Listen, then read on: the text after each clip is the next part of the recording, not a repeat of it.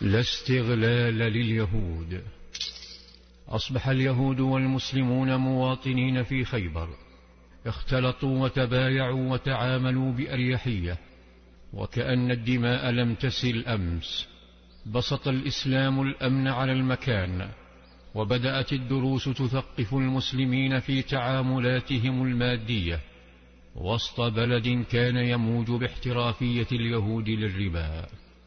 يقول أحد الصحابة واسمه فضالة بن عبيد: كنا مع رسول الله يوم خيبر نبايع اليهود أوقية الذهب بالدينارين والثلاثة، فقال صلى الله عليه وسلم: لا تبيع الذهب بالذهب إلا وزنا بوزن، أي إن من يملك ذهبا ويريد أن يشتري به ذهبا آخر فلا بد أن يكون له الوزن نفسه، أي أوقية بأوقية، لا زيادة ولا نقصان، حتى لو كان أحد الذهبين جديدا والآخر مستعملا.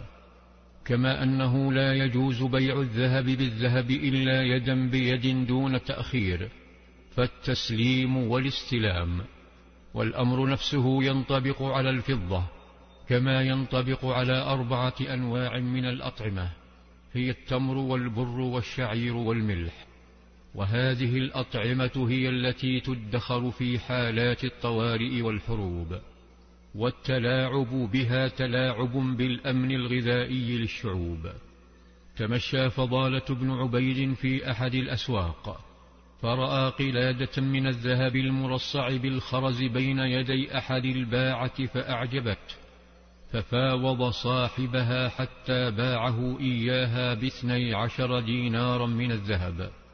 سلم فضالة دنانيره للبائع وأخذ القلادة وانصرف لخبائه، ثم جلس يقلب القلادة، ثم بدأ بفصل الخرز عن الذهب، ثم قام بوزن الذهب فوجد وزنه أكثر من 12 دينارا. شك فضالة في جواز هذا الربح، لأنه ينتمي إلى دين ودولة متحضرين، فنهض من خبائه وتوجه نحو نبيه صلى الله عليه وسلم، فسأله عن حكم هذا الوزن الزائد من الذهب الذي ربحه بالإضافة للخرز. فقال النبي صلى الله عليه وسلم: لا تباع حتى تفصل. هنا تشرق العدالة على أرض خيبر، فلو كان الحاكم يهوديا أو حاخاما لأفتاه بجواز الربا مع غير اليهود، لأن غير اليهود كالبهائم عندهم لا حرمة لهم.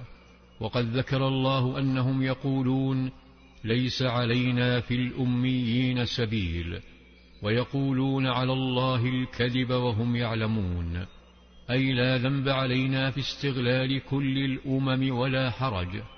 ولطالما شردتهم الأمم في أوروبا وغيرها بسبب استغلالهم لحاجات تلك الشعوب، ولأنهم ركعوا الحكام والدول بالربا وابتزوها في أحلك الظروف.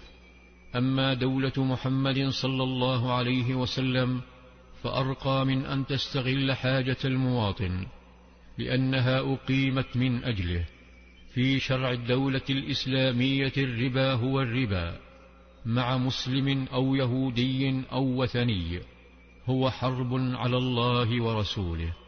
نهى صلى الله عليه وسلم صاحبه فضالة عن ذلك الربح المحرم، فأعاد القلادة لصاحبها، لكن الإسلام أوجد حلا لحالة الربا هذه، بل طهر خيبر من الربا. في ظلال السيرة.